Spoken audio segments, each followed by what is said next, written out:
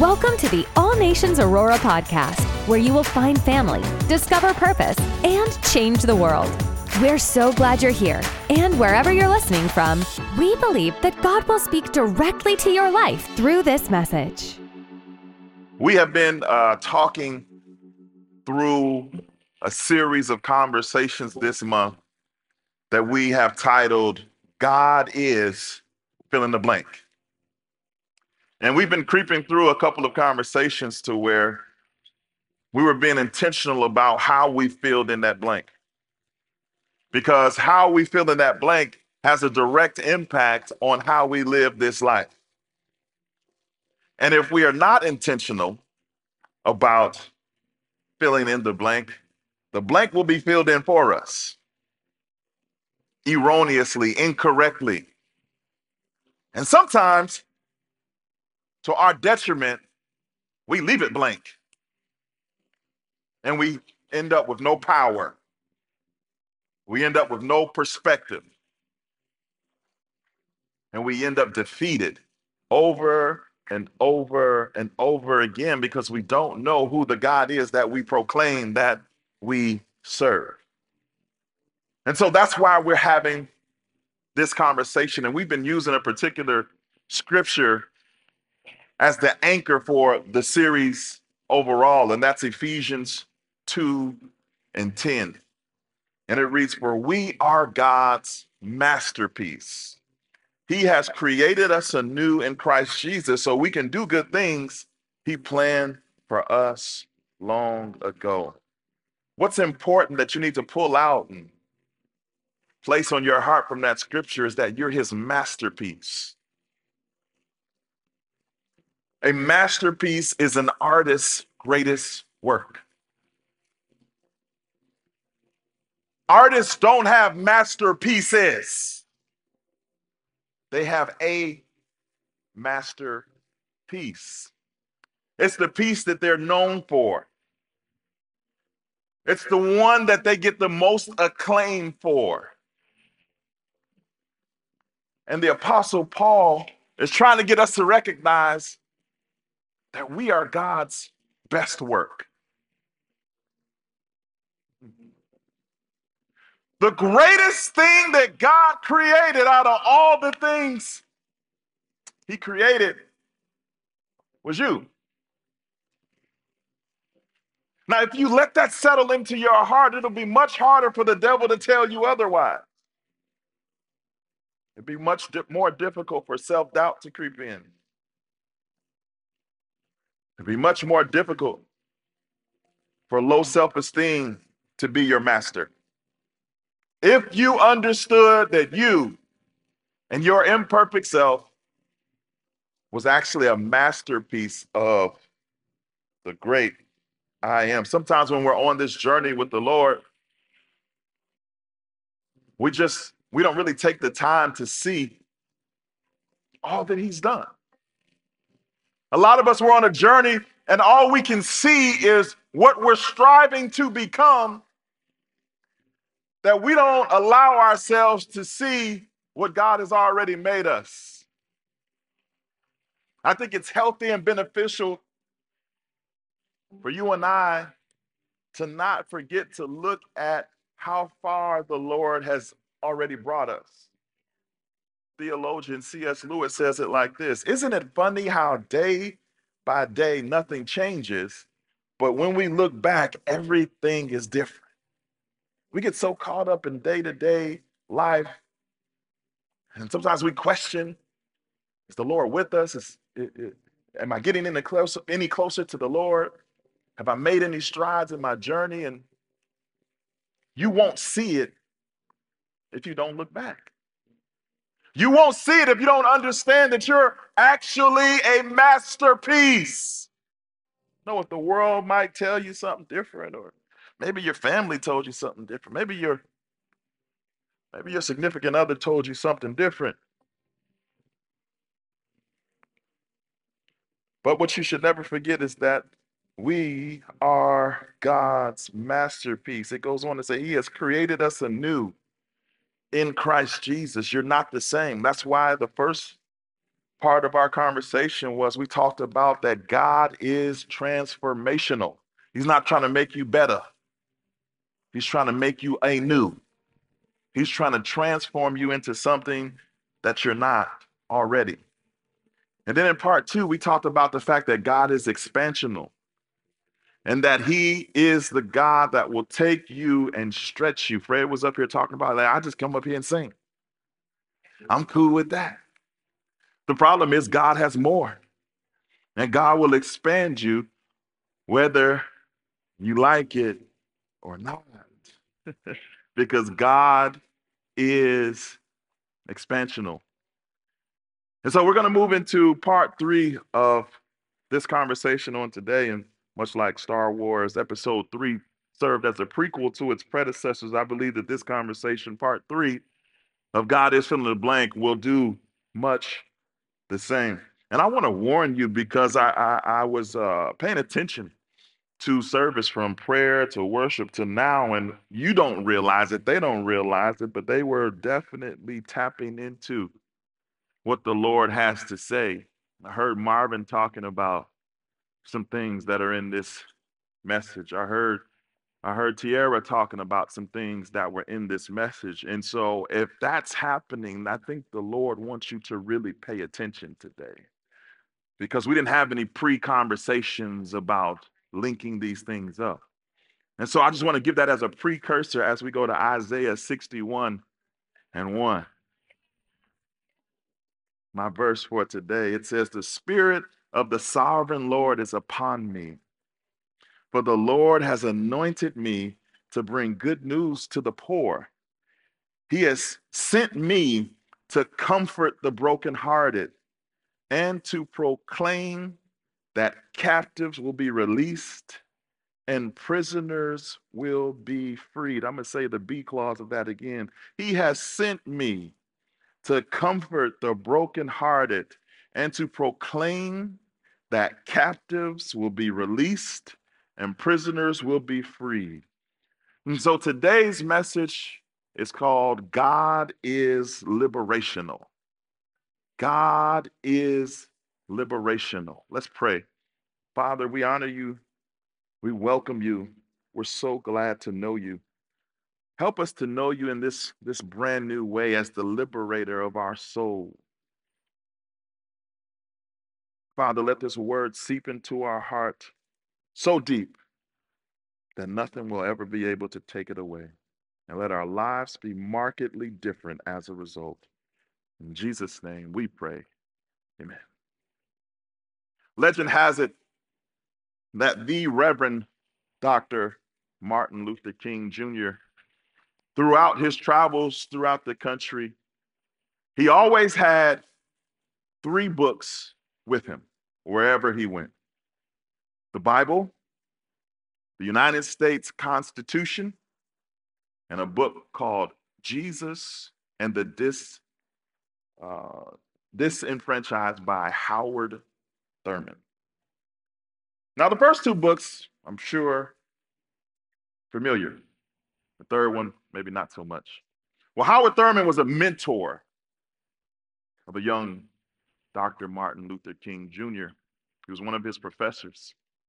And in that book, he really outlined what the gospel looks like to those who are oppressed and what those oppressed people need to do to experience liberation. Now, maybe you don't see the thread between these three books, but if we have one book by a college professor that talks about liberation and freedom, so does the U.S. Constitution, seemingly, because it gives the inalienable rights that we are all supposed to experience and walk in as citizens of this country, because, hey, they were once bound by the rule of Great Britain, and their whole goal of these United States was to provide freedom. But maybe you didn't know that just as Howard Thurman's book was about liberation, and just as the U.S. Constitution is written about liberation, so too that Bible that you possess has a great deal to say to you and I about the power of being made free.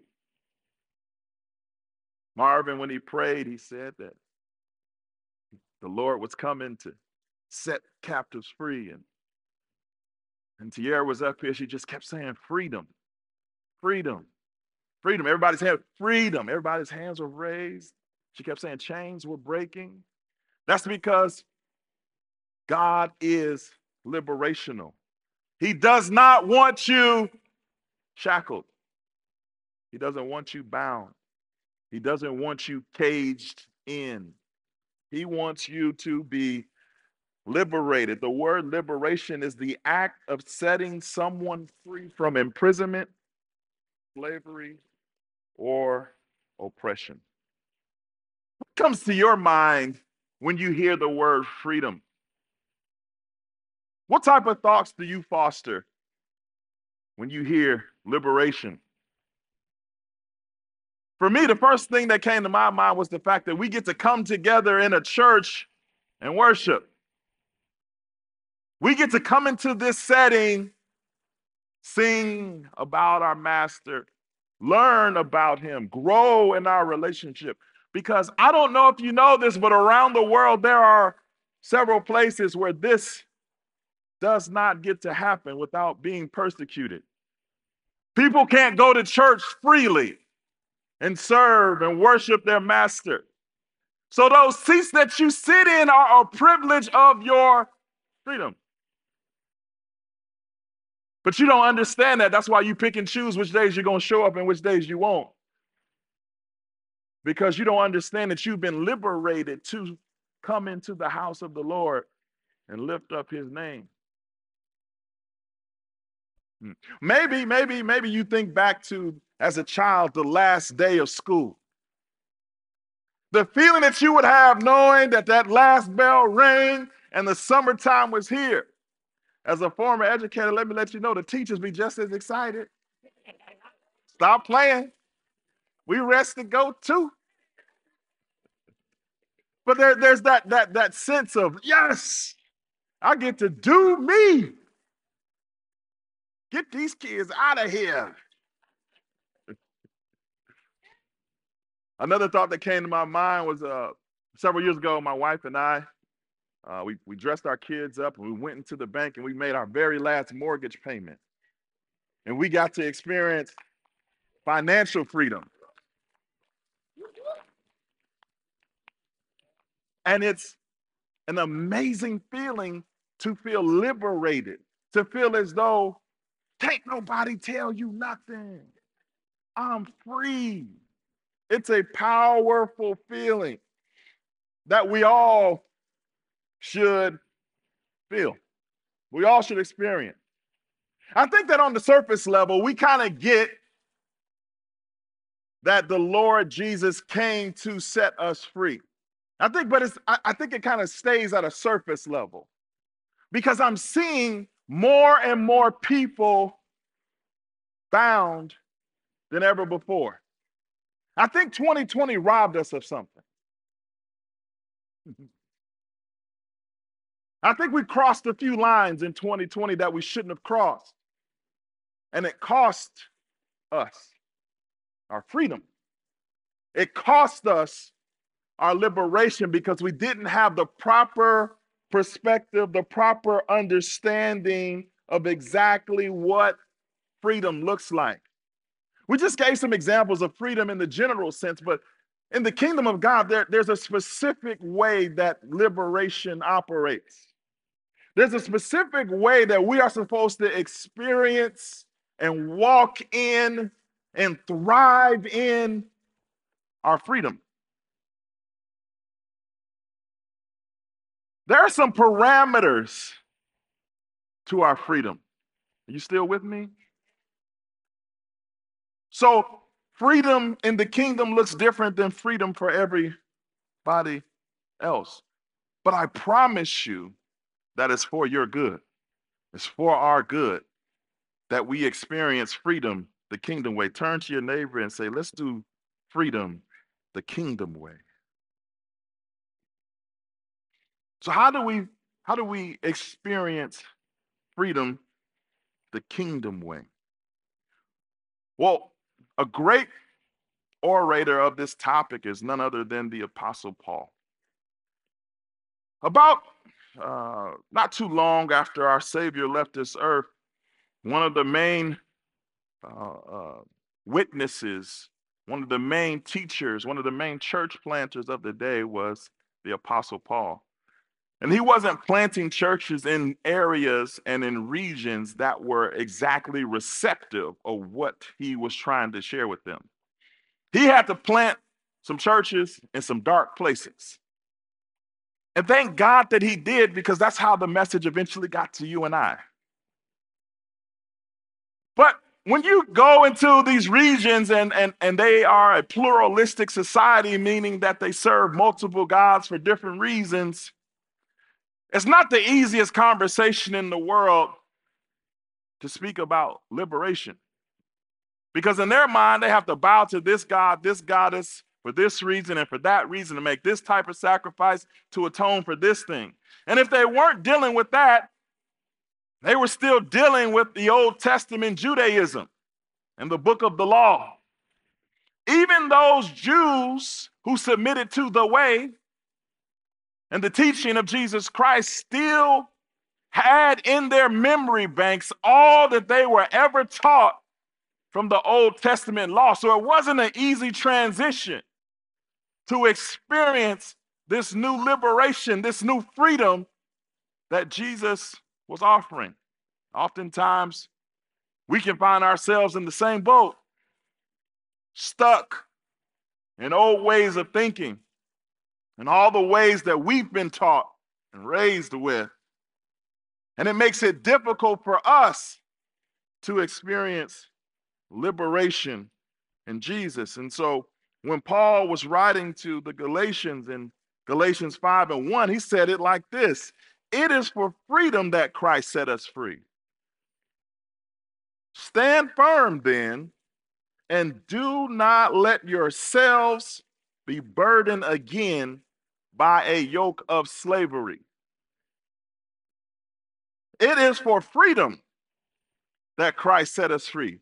He's telling us that's literally the reason Jesus came, was so you could be free. He was so confused why they weren't walking in it. He spent Galatians 1, 2, 3, and 4 outlining all the ways that they were still bound by their own self-doing.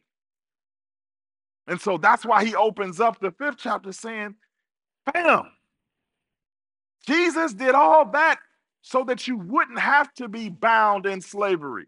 You wouldn't have to be imprisoned to your old ways. You wouldn't have to be a slave to the Old Testament law anymore, because Jesus already did all the work necessary to fulfill it. You can be free.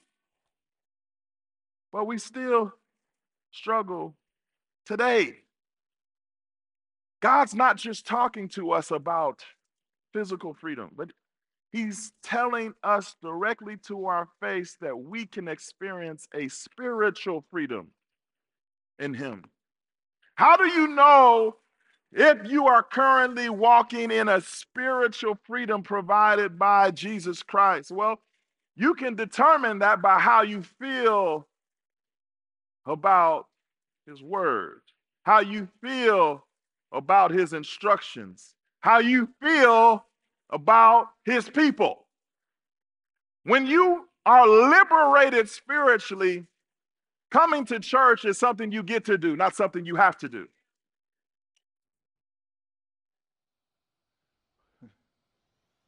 When you're liberated spiritually by the perfect work of Jesus Christ, serving his people is not something that you have to do.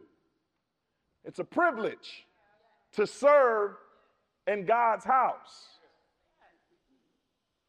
That's how you know you've been liberated. If it feels like a chore, you're still a slave. Spiritually, you're still stuck spiritually.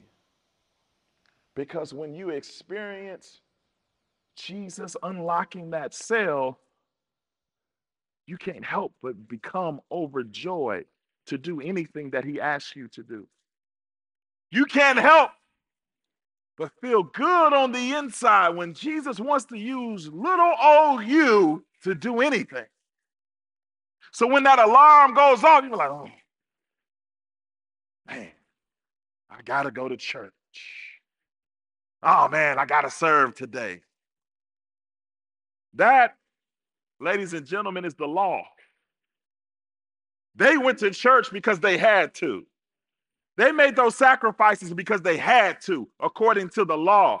And Jesus has come and fulfilled all that, and now you get to do things in the kingdom.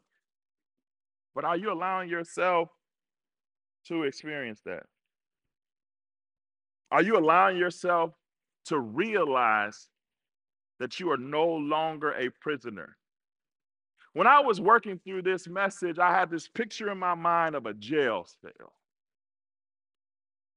Because I'm having way too many conversations with Christians that are bound. I picked this picture because of the perspective. The picture is taken from inside the cell. That's where way too many of us are sitting. But if you look close enough, you'll see that the door is open.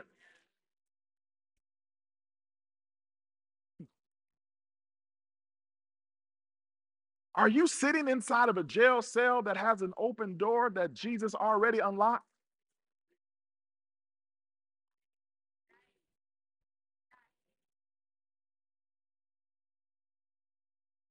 Are you incarcerating yourself to your past? Why do we struggle with freedom? Because we don't realize that we're no longer bound. We still struggle with freedom because we have not experienced God the Liberator. What are we stuck with? What do we struggle with when it comes to freedom? We struggle with freedom from sin.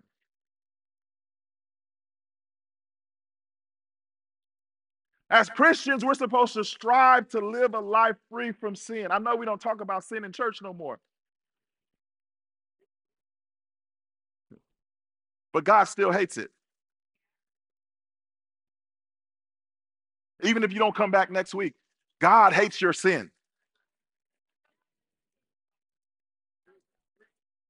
And so it's important that we allow God, the Liberator, to liberate us from our sin.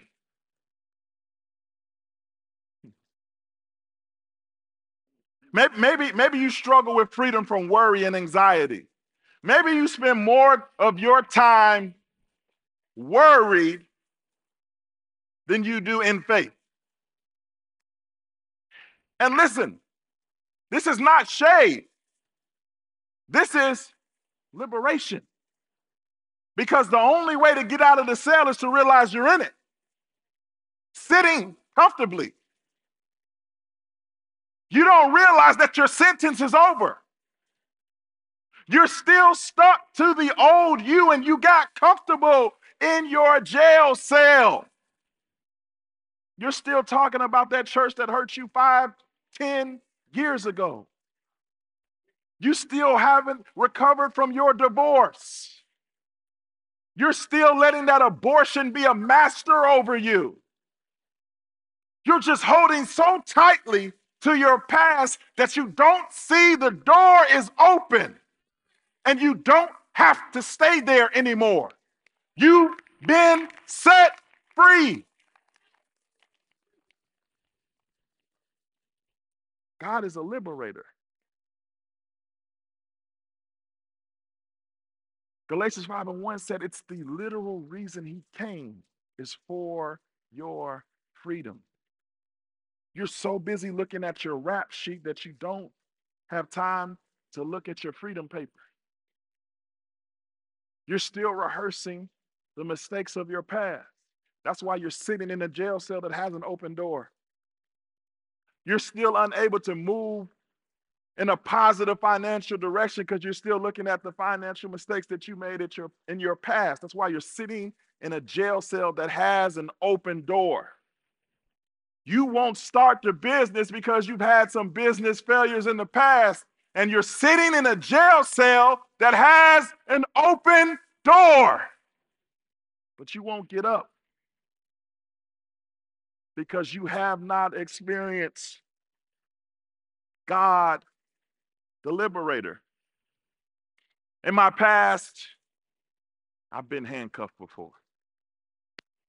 Big mistake in my life. And I remember they said, assume the position. You put your hands behind your back and they put those handcuffs on you. Let me tell you something. If you've never been handcuffed, man, it ain't a good feeling. You may not even be in the cell yet, but just to have the handcuffs, it's a terrible feeling. To be walking around with your hands behind your back. Maybe they put you in the car, maybe they put you in the cell, maybe they put you in the holding area. But nonetheless, those handcuffs are uncomfortable. They weren't made for comfort. They were made for restraint. A lot of us, we're walking around with handcuffs on in the spirit realm. We've allowed sin to shackle us. We've allowed other people's abuse to restrain us. But then we came and we came into the understanding of Jesus, and Jesus came with the key and took the handcuffs off, but we still are assuming the position.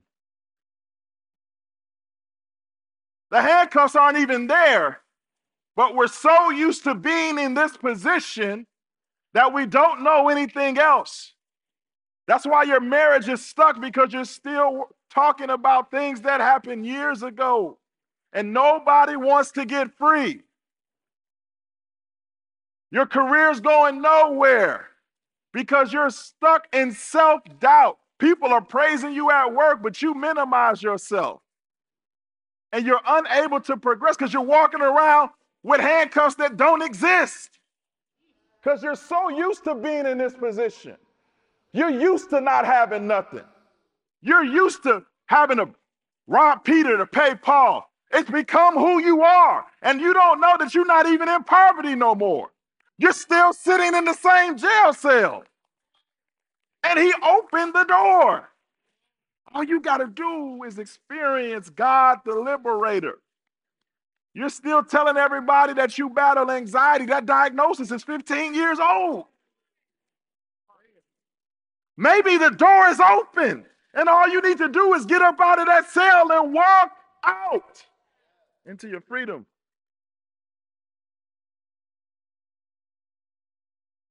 God is a liberator, but he ain't going to force you out that jail cell. It is for freedom that Christ has set us free.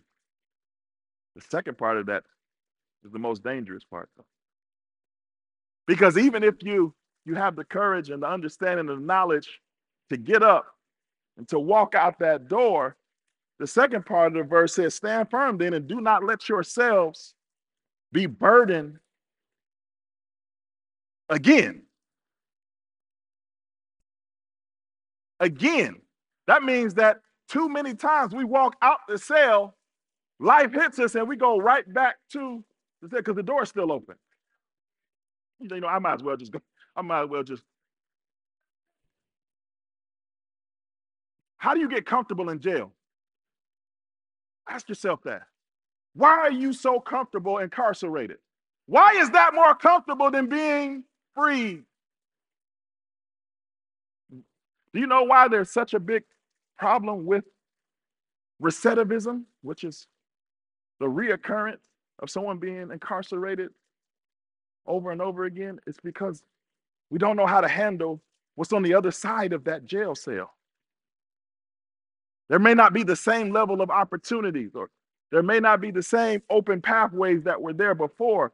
And then they have to figure out, how do I maneuver through this life with this mark on my back, with this on my record?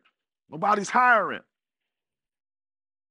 So it becomes a situation where they go back to doing what they were doing that got them locked up in the first place.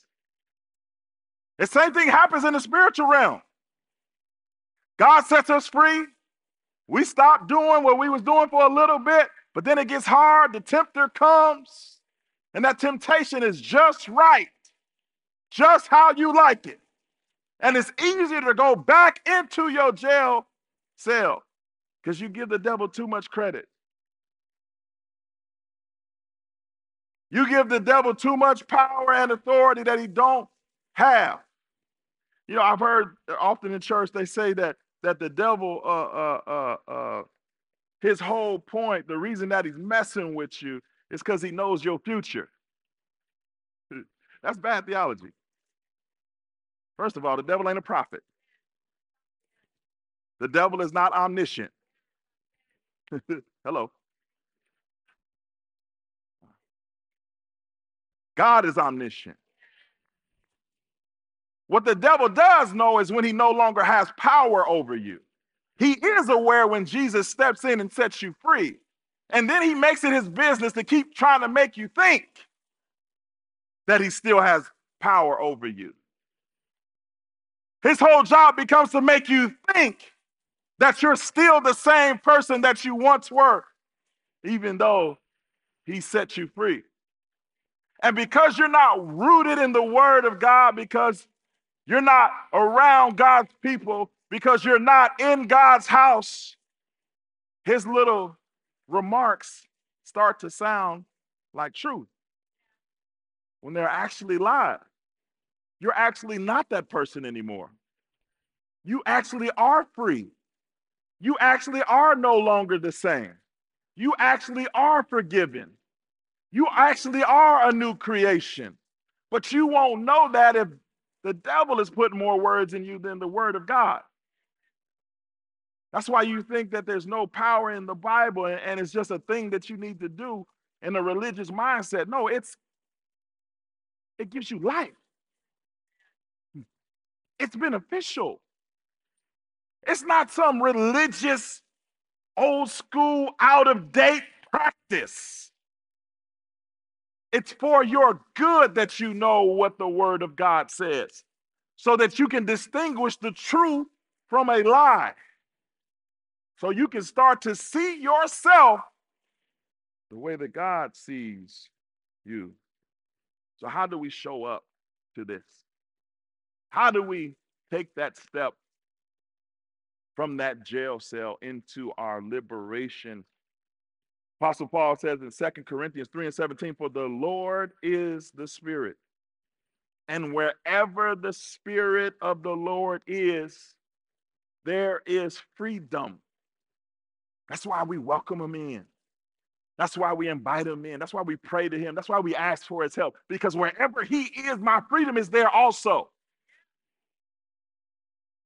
How much are you involving him in what you do? How much are you involving him in your choices? How much are you involving him in your conversations? How much are you involving him in your goals? How much are you involving the Spirit of the Lord into your life? You know the truth. But what you need to remember from this point on is if you're looking to walk in the freedom that he has provided for you, you need to stay close to him. Because where he is, that's also where your freedom is located as well. The reason you start to feel the struggle more palatable than you felt it in times past is because there's distance.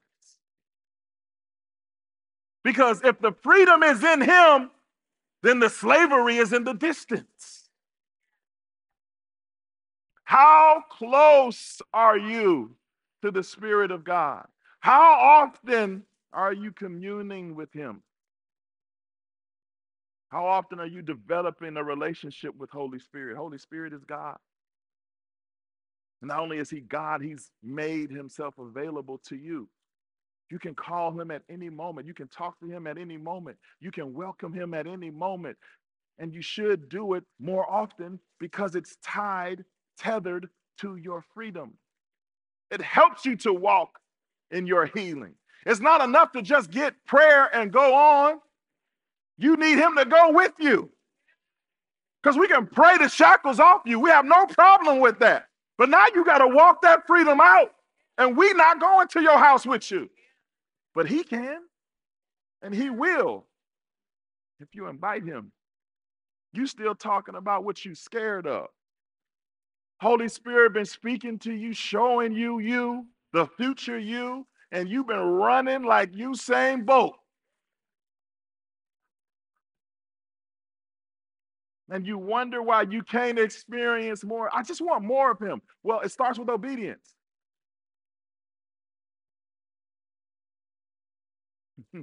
It starts with saying, yes, Lord,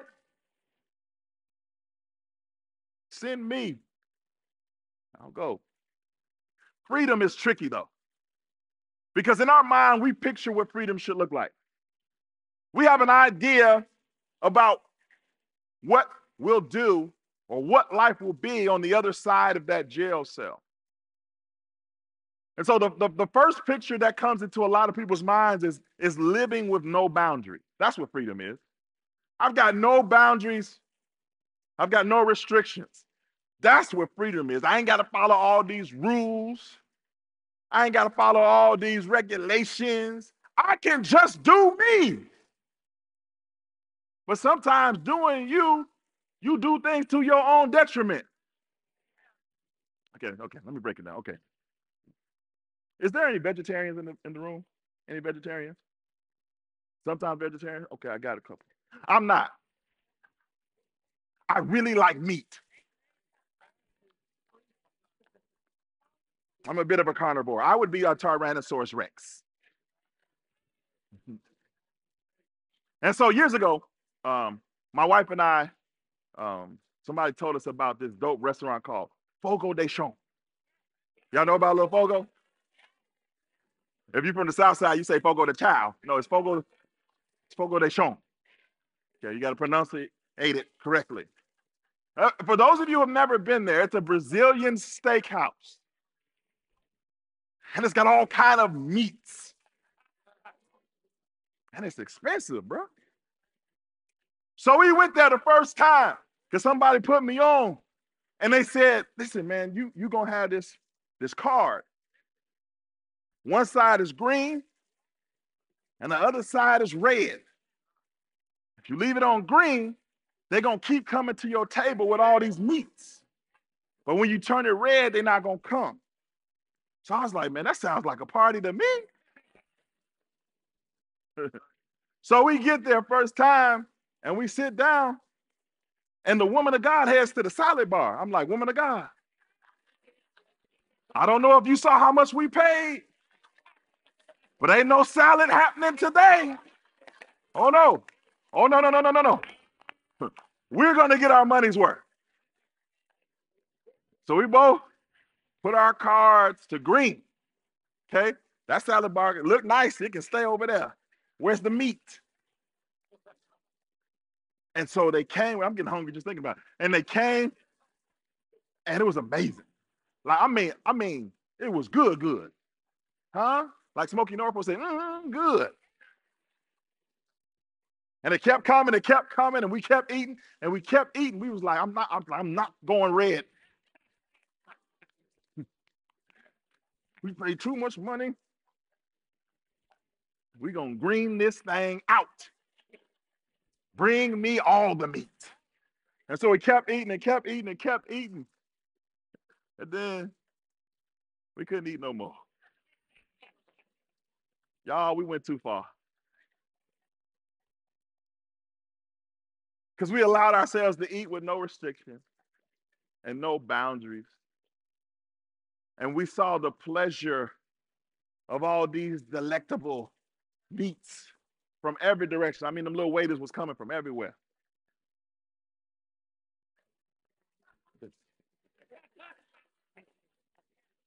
I just kept eating. But what happened, because I had no boundaries, I overdid it. And we had about a 45-minute drive home. Because it was downtown Chicago. And I let myself go so far because I had no boundaries for myself. I literally had to drive home slumped over. My stomach was hurting so bad. Ask your co-pastor. This is a true story. I was leaning to the left, driving for 45 minutes. Oh Lord. If you just let me get home, I won't leave it on green that long no more. Because we think freedom is not having a boundary for ourselves. But when we have no boundaries, we are more prone to injure ourselves because we had no boundaries. Some of you have no boundary and you've been injuring yourself, but right now you're slumped over trying to drive through life. Your stomach is so full of foolishness that you're the one that ended up hurt because boundaries aren't always a bad thing. But maybe this isn't you. Maybe you're not the one that lives with no boundaries. Maybe you're the type that's going to live with our own boundaries. That's what we say. I'm going to craft and create my own boundaries for my life. I'm going to take a little bit of this. I'm going to take a little bit of that. You know, I ain't going to be too reckless. You know what I'm saying? Because, you know, I ain't religious. That's what y'all call a rule. Religion. No, you're just a little hellish still. You think everything that's in the Bible, well, that's religion. So you decide what your boundaries are going to be. That's why y'all on social media arguing over Beyonce tickets.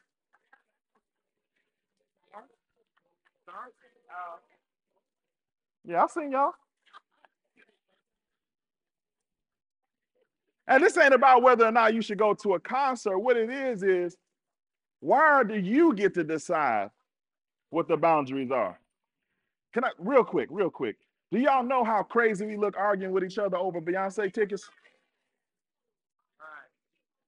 The devil's sitting back eating popcorn like, look at these dummies. I don't care what concert you go to.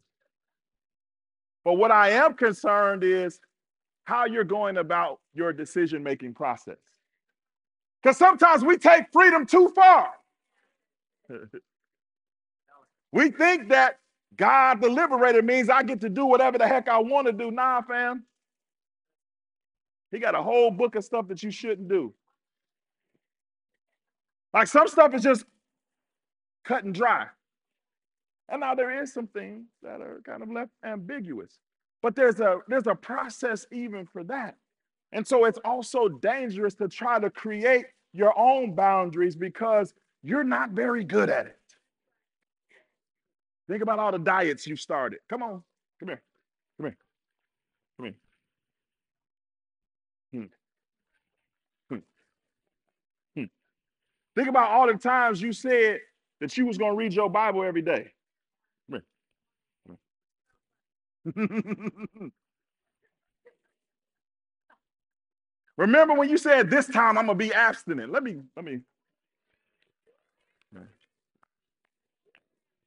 You created your own boundaries. Well, we just going to Netflix it. Okay. You see how quiet they got, baby? Sorry. That's what happens when we live with our own boundaries, the ones that we create. We're not good at creating boundaries. The best solution for us is living within God's boundaries. Because although He has made us free, He's also given us boundaries in our freedom. That's why the liberation and kingdom looks different than the liberation that takes place outside the kingdom. Because it's a freedom that has a focus. It's a freedom that has boundaries to it. Let me try to make it a little plainer. Think about driving on an expressway. I remember one time I was driving from Texas to Chicago, because I had a really fine girlfriend in college in Chicago, and I was in Texas in the Army. So I was driving, and it was a 2-lane highway that way, a 2-lane highway that way, and there was this grassy knoll in between us. And so I'm driving, and it's dark, it's late, it's nighttime. I'm chilling, I'm driving, and I see a car going in the other direction driving. I'm all the way on the right on my side, they all the way on the right on their side. Then all of a sudden, I'm noticed that his headlights are no longer over there in the lane that he was in. He moved over to another lane. I was like, oh, okay. Then he moved a little bit further over. Then next thing I know, he's in the little grassy knoll area. I'm like, this dude tripping. And the next thing I know, he over on my side of the expressway. Coming this way, I'm going this way.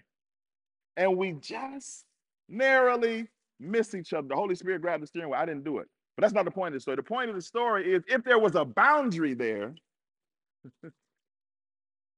it could have prevented the accident that happened. It didn't hit me, it hit another car. Because boundaries can save lives.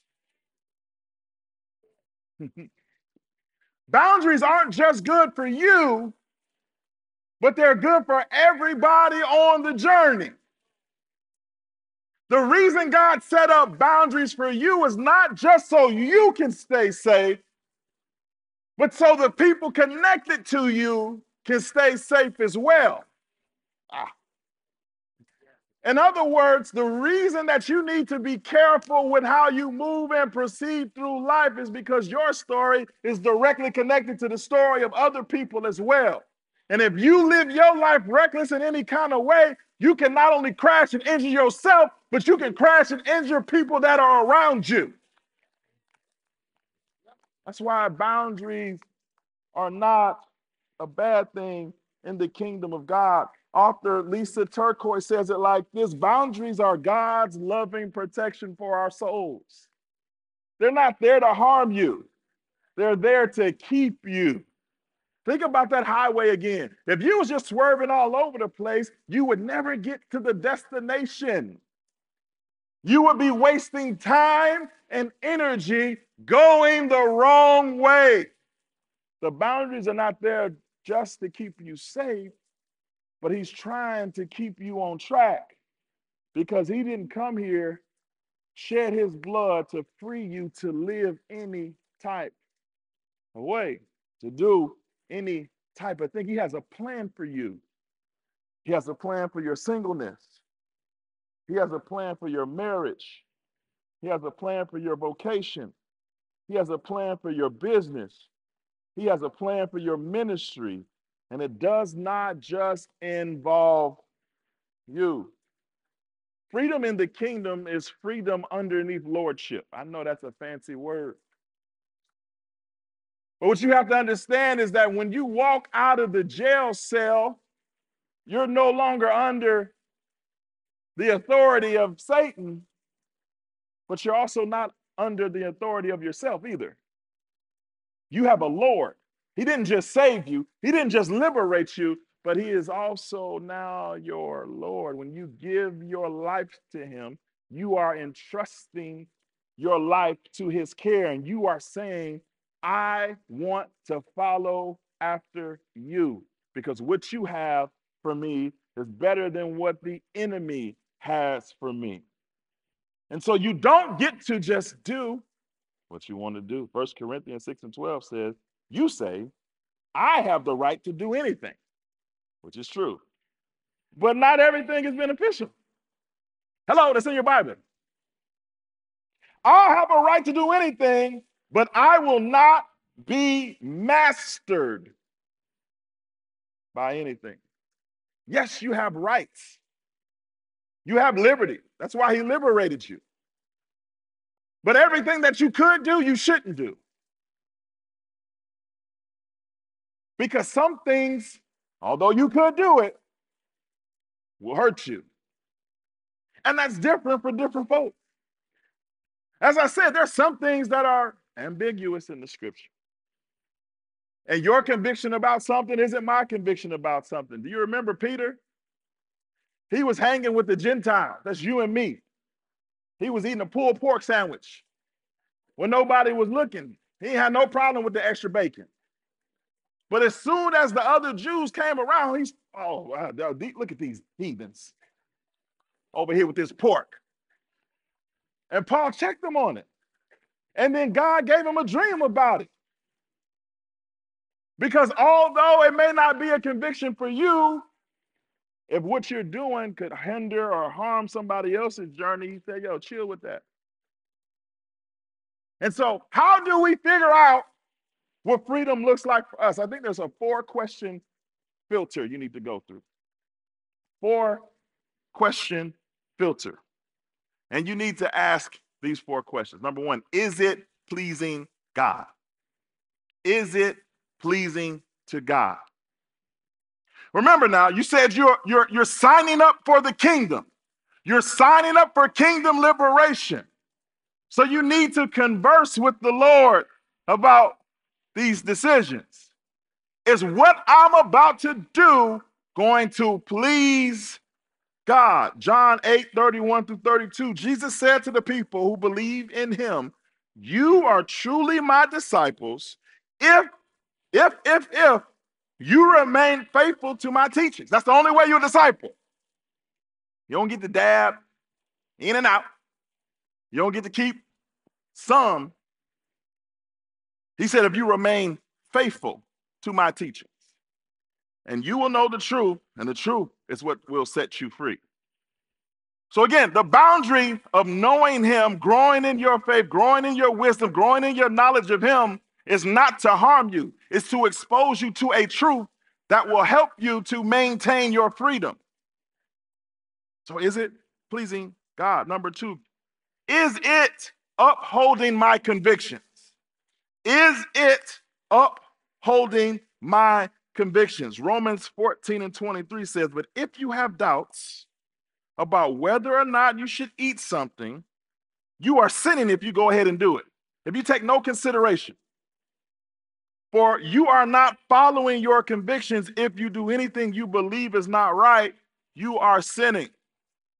So stop letting people pressure you into doing things that you know you are convicted against.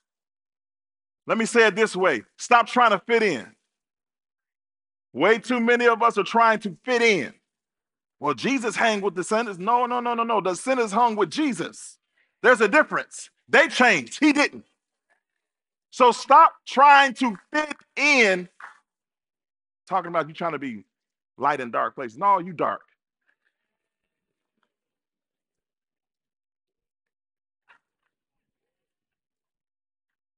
Is it upholding your convictions? When you come into this liberation power of Jesus, you are given conviction about certain things. You know that you shouldn't be on that. So then don't try to become on that, all for the sake of cultural relevancy. So after you ask yourself the question, is it pleasing God? Is it upholding my convictions? Question number 3 is it representing God's love? You don't get to be mean. Talking about you prophetic. No. You're just mean.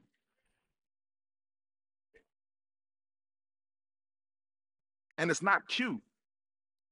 It's not holy. It's very, very, very ugly. So when you're going through the process, you're faced with this dilemma. Should I do this? Should I not do this? The third question is it representing God's love? 1 Corinthians 9:19 says, even though I am a free man with no master, I have become a slave to all people to bring many to Christ. So sometimes we do things with the sole purpose of being a good witness of God's love. It ain't even really about me. I may not even like doing this. It may not even be my thing necessarily, but this thing that I'm doing is going to bring people to Christ. This thing is going to help show people the love of Christ. Then I should probably do that. So after you ask question number 1, is it pleasing to God? And question number 2, Is it upholding my convictions? And question number 3, is it representing God's love? The fourth question is a tricky one. It says, is it empowering or evicting holiness? Which one is it? Is this thing that I'm trying to figure out, this decision that I'm trying to make, is it going to cause holiness to be empowered in my life? Or is it going to evict it out of my life? Galatians 5:13 and 14. For you have been called to live in freedom. Yes, you have, my brothers and sisters. But don't use your freedom to satisfy your sinful nature. That's why you got to read your Bible. Instead, use your freedom to serve one another in love, for the whole law can be summed up in this one command: love your neighbor as yourself. So this thing that you're trying to figure out, is it causing you to look more like him or less like him? Ask yourself this real quick as I close. I'm finished. Is that proverbial line that we like to walk up to quite often? And if we're progressive, we like to push the envelope as far as we can push it before we cross over out of holiness. But I propose to each and every one of you, maybe we should spend more energy trying to get as far away from the line as possible. Why is it in your heart that you want to get as close to this line as possible? Is it because you have a misunderstanding of freedom? Is it because you don't understand that God is a liberator, but he's a liberator with limitations? He wants you free, but he also wants you whole. He wants you free, but he also wants you focused. He wants you free, but he also wants your life to be fulfilled. And so he has parameters. The question is, why or why not are you okay with God's parameters for your freedom? I don't know if you caught it, but when I said, is it pleasing to God? Is it upholding my conviction? Is it representing God's love? Is it evicting or is it empowering holiness? It's an acronym for pure. Are you pursuing pureness in your freedom? Is your freedom, the one that you're living in, the one that you're walking through, is it pure? Do you have a desire to be free, but to also be pure? Last scripture I'm going to give you. Kiana, could you grab a microphone and sing up here, please? John 8:34-36.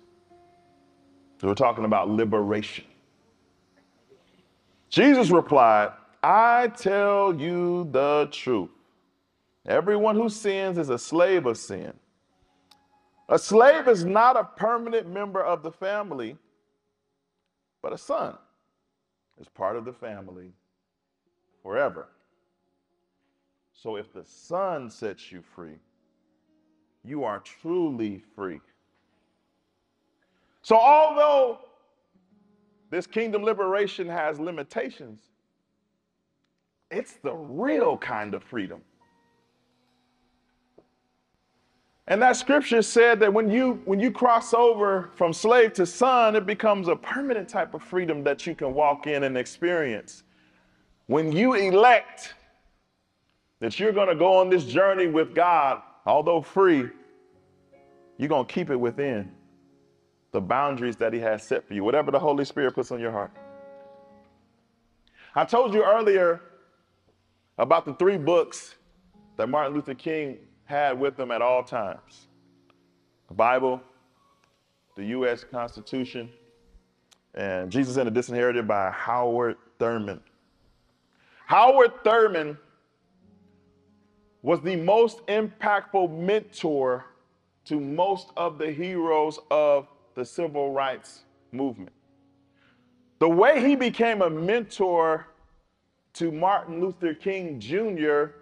was based on the relationship that he had with Martin Luther King Sr., who was affectionately known as Daddy King, because Daddy King was an activist too. He was a powerful preacher too. He was a well-connected person too. And so Howard Thurman had his hand and his pulse on the entire civil rights movement. It's where Martin Luther King got most of his ideology about nonviolent resistance. He became his mentor in college because Howard Thurman was one of his college professors, but that almost didn't happen. Because where Howard Thurman grew up, the education system for African Americans cut off at the 7th grade.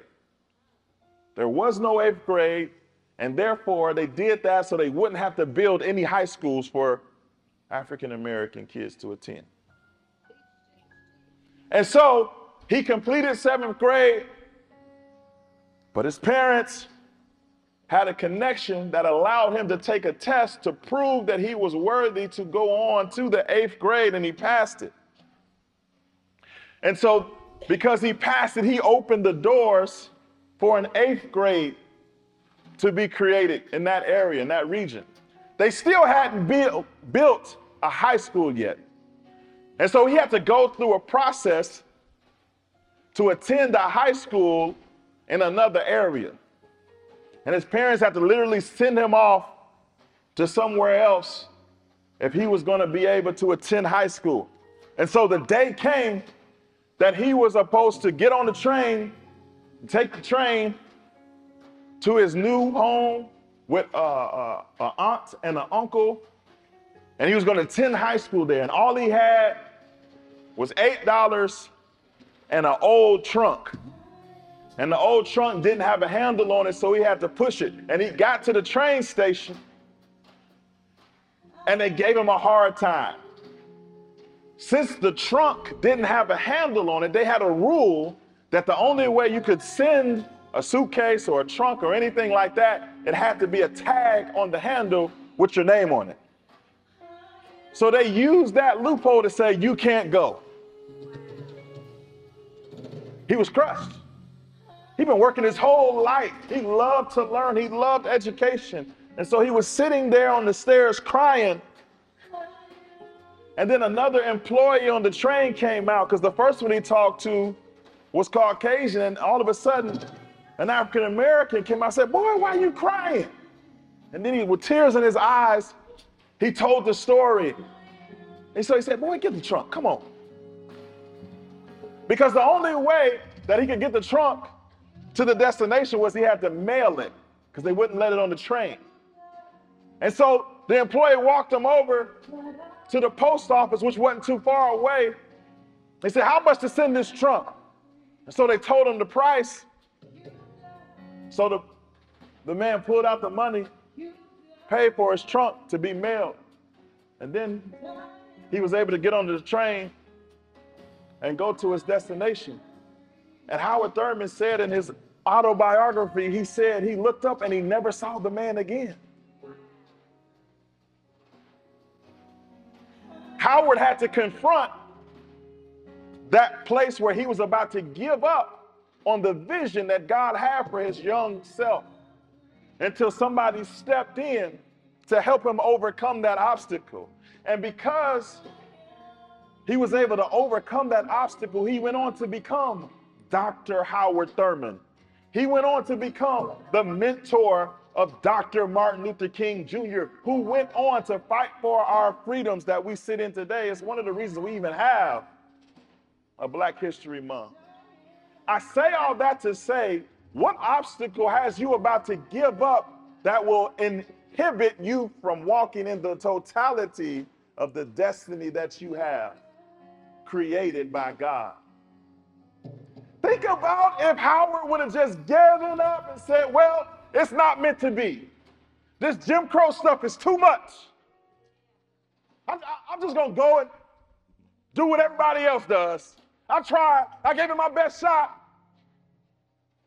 But somebody stepped in for him. Somebody stepped in for you too. His name is Jesus. And I know you may be down, but you're not out. I know you may question, do you have what it takes? But you have a liberator that's standing by, that's waiting on you to pick your head up and to follow him. And he has already paid the price for your freedom. And the big point of that story is this. He had to walk in his destiny, not just for his sake alone, but you're sitting inside of his yes right now. This entire country is sitting inside of his yes. Who's waiting to experience your yes? Who's waiting for you to allow God to liberate them totally? What God told me when I was sitting right there, he said, while she sings, your anxiety is going to break. While she sings, your fears are going to diminish. Because whom the Son sets free is truly free. Before we close, before we dismiss, if you need prayer, the altar will remain open. Our team will be here to pray with you. But for some, the Lord has spoken to your heart and told you that All Nations Aurora is your church. If you haven't committed yet, we want to make it easy for you to do so. You can scan that QR code on the screen. You can go to allnationsaurora.com/join, or you can go out to the Start Here table, fill out a card, and put on there that you want to make this church your home. We would love to be your church. My wife and I would love to be your pastors. If the Lord has told you this is home, welcome home. Let's pray our way out. Father, we thank you that you came and spoke directly to our hearts, directly to our situations, directly to our souls today. We honor you. We honor your word and your instruction. It's our desire to walk in the liberation that you've given us. Help us as we endeavor to do so, to do it by the power of your Spirit. Help us to surrender and submit to this liberation, and let our life become a living sacrifice for your kingdom. We want what you want for us, and we surrender all to you in this moment. In Jesus' name we pray. Amen. Thank you for joining us today. For more ways to stay connected, visit us at allnationsaurora.com. Be sure to subscribe and share this podcast with your family and friends. Thanks for listening. Now go out and change the world.